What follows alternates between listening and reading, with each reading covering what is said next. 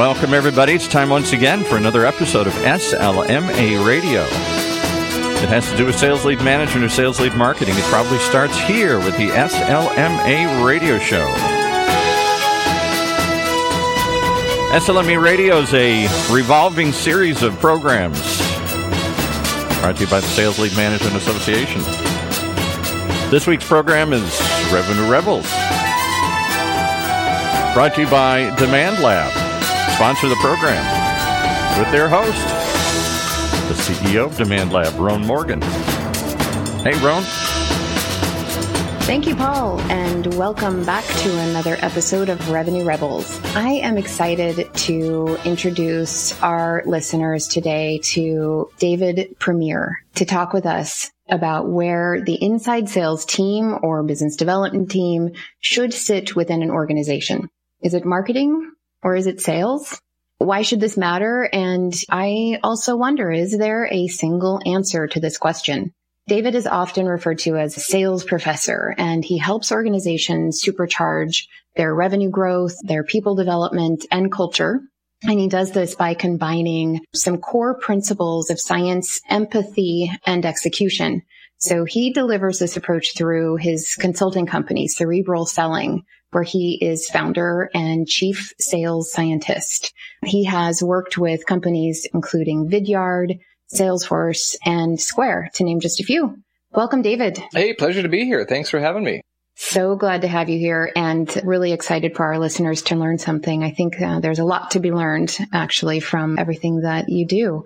Could you just take a few minutes for our listeners that are new to your work to fill them in on your background? Yeah, absolutely. Well, it's funny we're here talking about learning, as you mentioned. Learning is the number one thing that I love to do. And the reason I love learning so much is because I started my career not as a sailor, but as a research scientist. The ongoing joke I always tell is that no one really gets into sales on purpose. You know, we all people don't become doctors and accountants on purpose, but we all get into sales kind of by accident.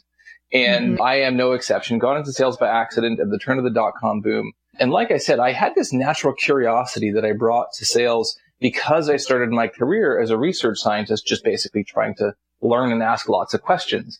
I found that sales, I'm sure you know, is a very interesting field, a profession, a career, because it's so nuanced. There's this element of people and process and technology and feelings. And it's changed so much. You know, like math hasn't changed that much in the last 20 years, but my goodness, sales and the way people buy more specifically has. And so I spent the last 20 years in various sales and sales leadership roles across 4 startups and 5 amazing years at Salesforce after they acquired my third startup. But, you know, through all that time, I've always been very curious about the world of sales. And so I try to bring that to my practice whenever I have one of those moments where I kind of ask, well, why did that happen in that particular sales situation? Why did the customer react that way? How am I architecting my team for success? Why did that work? Why did that not work? I try to write it down. And hence I've been creating a bunch of content over the years. And it's my pleasure to help organizations grow by asking the why of modern selling for my practice. That's fantastic. And, you know, something, we'll talk a little bit about this at the end in terms of how people can get a hold of you, but everybody listening here really has to go to your website. It is filled with incredible content. So cerebralselling.com is a website that I've actually been sharing with a lot of our clients and also our internal team. So amazing. Thank you so much. So let's go ahead and dig in. In your opinion, David, where do you think the inside sales team should sit within an organization? I've lived this in previous lives at various companies where this was a question. And overarching, I would say, don't fall in love, right? Like you should make the right decision for your particular organization based on your needs. But if you kind of gave me an ultimatum and said, David, you got to choose one or the other, my view is that inside sales should sit under sales. Now, look, like I said, there's lots of reasons why it should sit under marketing.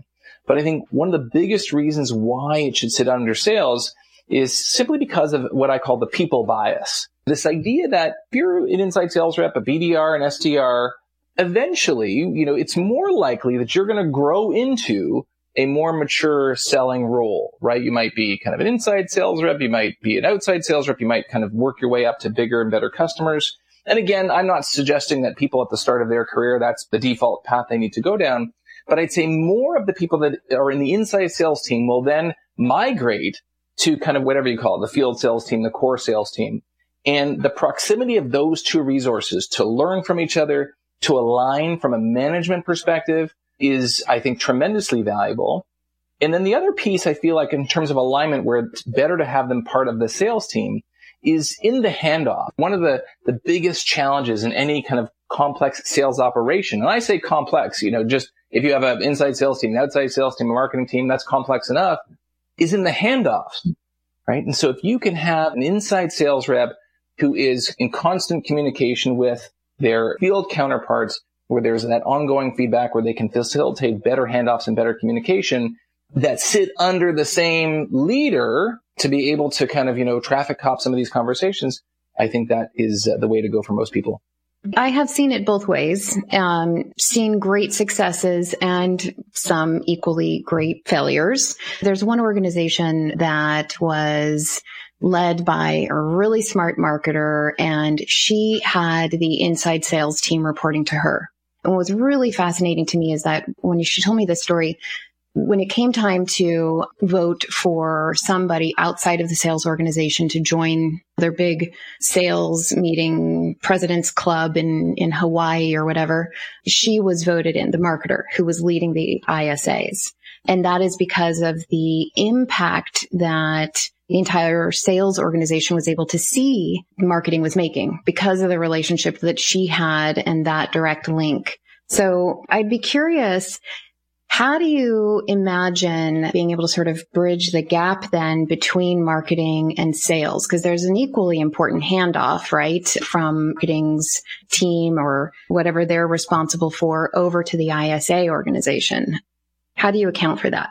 I think that handoff and the importance of it and the relationships that will help drive a successful handoff exist in a lot of parts of the organization, whether it's from sales to inside sales, to marketing, to customer success.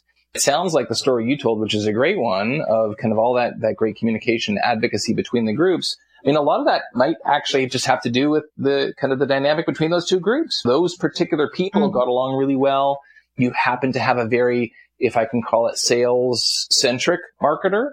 And then there's certainly very, marketing-centric marketers. I think there's a lot of marketing-centric organizations, a lot of product-centric organizations. So I think a lot of that will actually influence the decision of where that group sits in particular. So if you're, for example, very marketing-focused, if there are, for example, lots of tactics and ABMs and web signups and all that kind of stuff that the marketing team is intimately involved in, maybe it does make sense for inside sales to sit within marketing. But I think biggest things that can help bridge that gap is a common language. I think a lot of times some of the tension between these groups exists because there's a disagreement over lead quality, right? Sales is always complaining about there's not enough leads.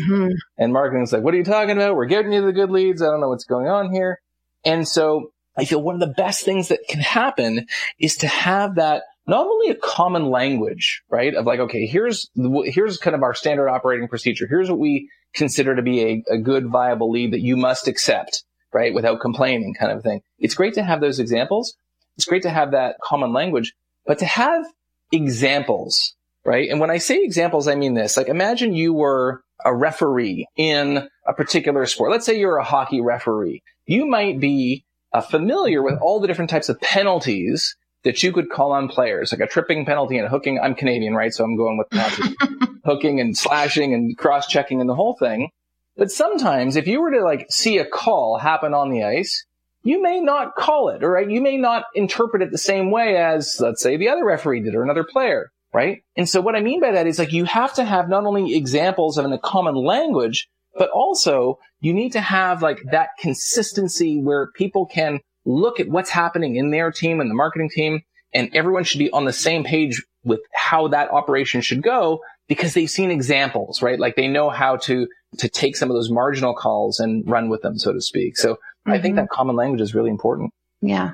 Yeah. One thing, I completely agree with you, but I'd add to that also an agreed on language. One of the things that we see pretty often because everybody's implementing their sort of customer experience, and that's grounded in a lead life cycle, which is embedded into your technology, and it's oftentimes related to scoring. But what unfortunately can happen for a lot of companies is that marketing is handling all of that because their marketing automation platform and the technologies that they're using to move leads from point of inquiry or acquisition to sales is owned by marketing. And so too often sales isn't included early enough, or even at the very first moment that they start to have those conversations. Have you seen that? Yeah. I think the other element of this is kind of what I would refer to as kind of like just these regular feedback sessions. I think all too often we have these disparate organizations, and in those organizations, they have weekly meetings and status updates and so on. But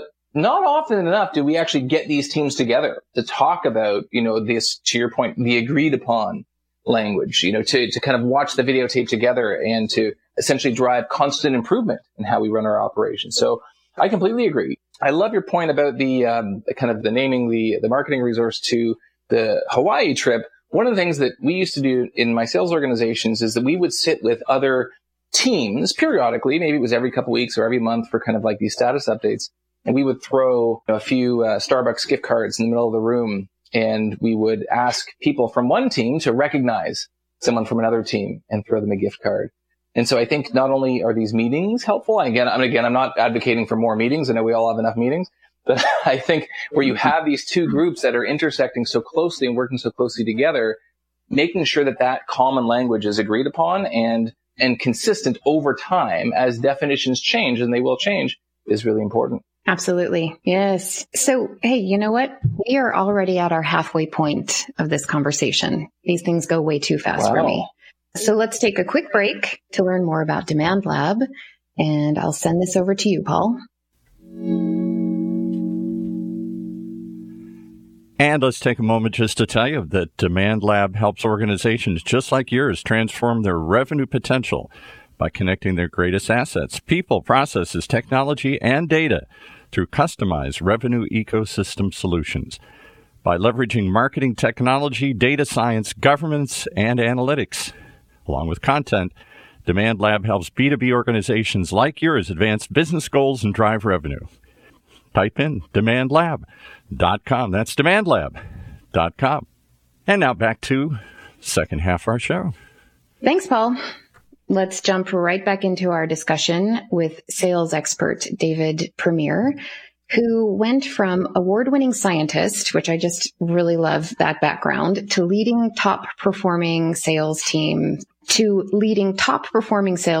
at high-growth startups.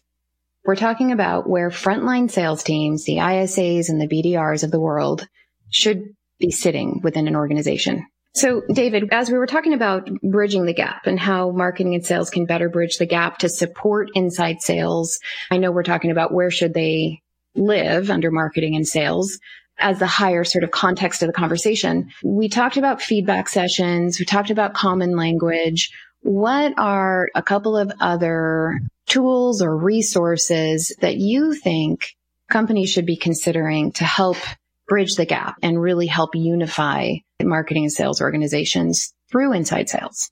For sure. One of the things that we were talking about earlier is this idea that in inside sales, we take our youngest, least experienced, people almost in the organization and put them on the front of the locomotive, the tip of the spear, to talk to customers in the hopes of enticing them so they get to the rest of our organization, which is, let's say more senior, more equipped to kind of, handle the heavier duty sales cycles and customer conversations. And that is obviously a huge problem. It's a huge problem. And even taking that aside, for most organizations, here's a fun little test for you. I want you to kind of go around, walk around your office and ask people in various different parts of your organization, sales, marketing, customer success, support, the executive team. I want you to ask them this question.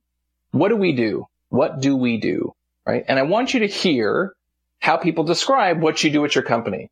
Chances are, now don't feel bad. Chances are, if you're like most companies, you're going to probably hear a lot of different things. And imagine now that you are a young inside sales rep in an organization where all these kind of different conversations, all these different descriptions are being thrown around. You're not going to know what to say. And unfortunately, where I typically will get involved with an organization, now I definitely do a lot of work on the what do you do messaging front with companies. But a lot of times companies will come to me with issues on, negotiation issues or objection handling issues. And they're saying, hey, look, we're giving away these big discounts at the end of the sales cycle, or we're having a poor conversion rate from this step of the funnel to that step, and we don't know what's going on. And oftentimes it starts way back at the beginning when someone asked you, what is it that you did? And you weren't able to answer in a high conviction, focused, compelling, emotionally driven way. And so the biggest thing that I would suggest to people listening is to help arm your inside sales reps with really good, and we can get into it if you want, but like not just messaging, but messaging, a kind of a delivery mechanism so that when their prospects, when the people who are deciding whether or not they want to engage in the sales cycle with you, ask, what is it that you do?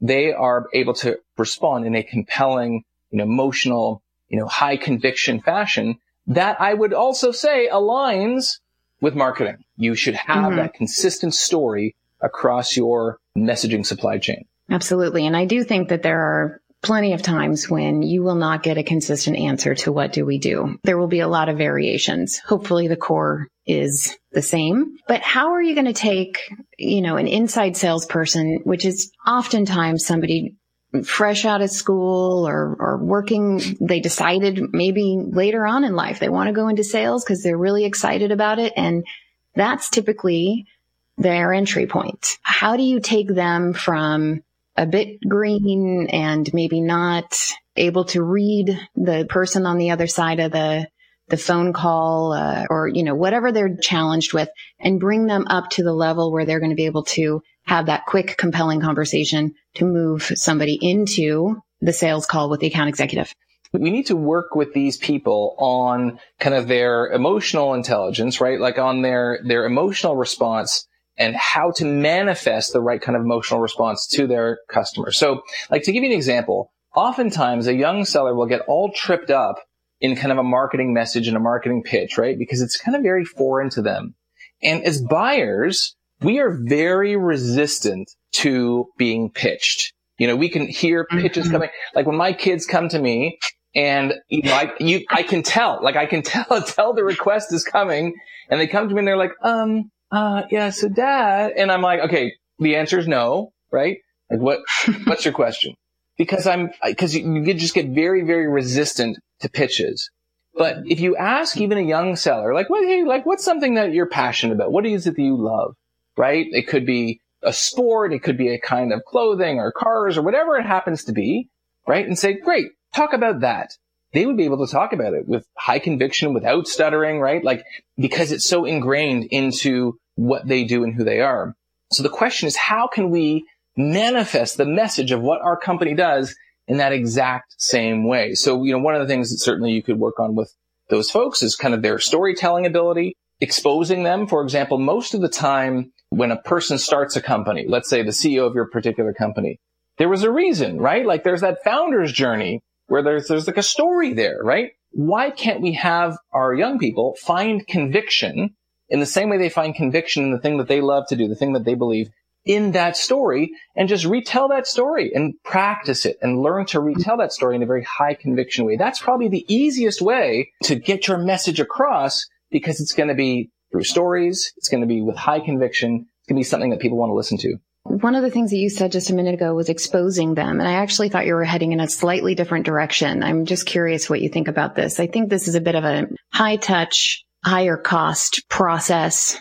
But I wonder, what if we took those inside sales folks and actually let them sit in on the account executives, the experienced account executives who are living the story, who have a little more training in terms of articulating the story because they've been there longer, letting them sit in as part of the training process rather than just plunking them down in front of a screen and making the 50 calls a day or 70 calls a day, but giving them a little bit of exposure that can also get them excited to know that story. I've seen it. I've seen, early phase salespeople do really well because they get it. Is that something you've ever seen? Have you seen companies take the extra time, and has that been successful?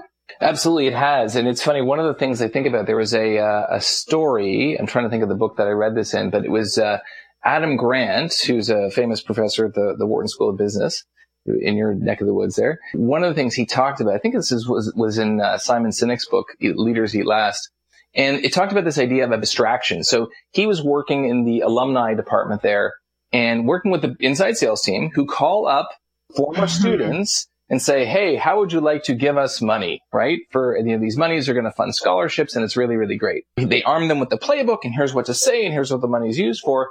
And then what they did was they actually had some of the students who received scholarships from alumni donations come in and speak to the inside sales team about their lives and what the scholarships meant to them and what they were able to do. And they found that the revenue from the alumni department in that instance increased over 400%. The reason that works is a concept called abstraction. And the simple idea is that when you're hearing something secondhand, it's not all that compelling or effective. But when you go and you see it firsthand and you have a customer tell you their story firsthand, you're all of a sudden able to manifest much more conviction in your mission.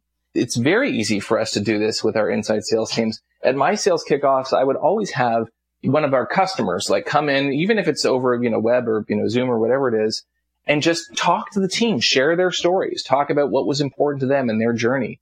And those stories do so much in terms of helping your team manifest the high conviction that is needed to convert customers. And that goes back to your one of your core tenets of empathy, right? And I'm sure that also really draws out the authenticity and the excitement that you need in any sales conversation, for sure. Yeah. We're getting to the end of this call, and I was hoping you could just share maybe a few, from your perspective, the top considerations, either based on this conversation that we've had today or just other thinking, other content that you've written. What are some of the top considerations that sales and marketing leaders need to keep in mind as they're considering where sales should sit or how best to align the organization? So I think that back to what I mentioned initially, if there is a desire for a strong degree of, let's say, people alignment between the inside sales team and the field sellers, either for career progression or from a management perspective, if that area needs some TLC in terms of moderating the handoff process, then I feel it makes sense for that to sit under the sales organization. Whereas if you're dealing with an organization that is experimenting a lot, let's say, with their message, where, for example, they want to have the agility to have the inside sales team experiment with different marketing messages without impacting the sales team.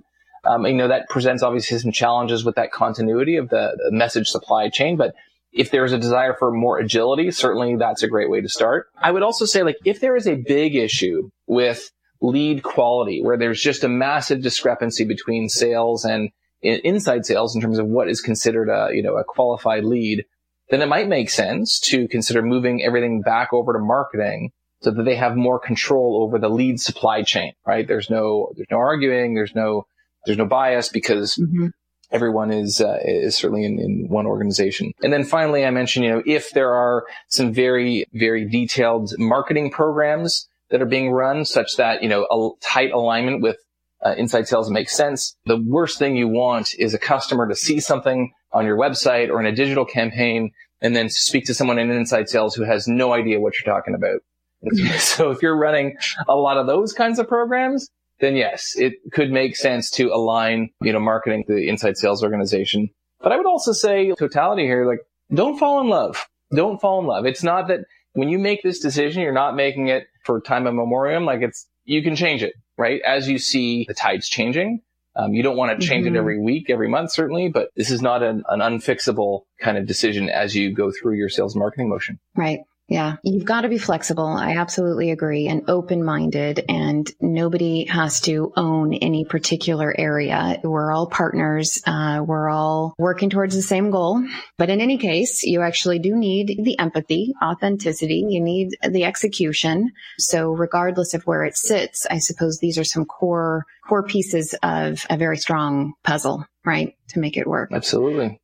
David, thank you so much for joining us today. I had a great conversation. I'm really already looking forward to the next time, which hopefully we'll be able to get on the book soon. It was great to have you as a guest on the podcast today. Hey, no, it's my pleasure. What is the best way for our listeners to reach out to you? Yeah, I mean, you can always contact me through the website, cerebralselling.com, or you can hit me up just over email. I'm David at cerebralselling.com. Great. And a big thank you to all of our listeners who tuned in today to Revenue Rebels.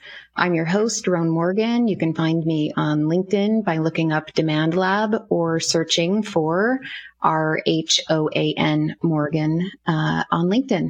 Now back over to you, Paul.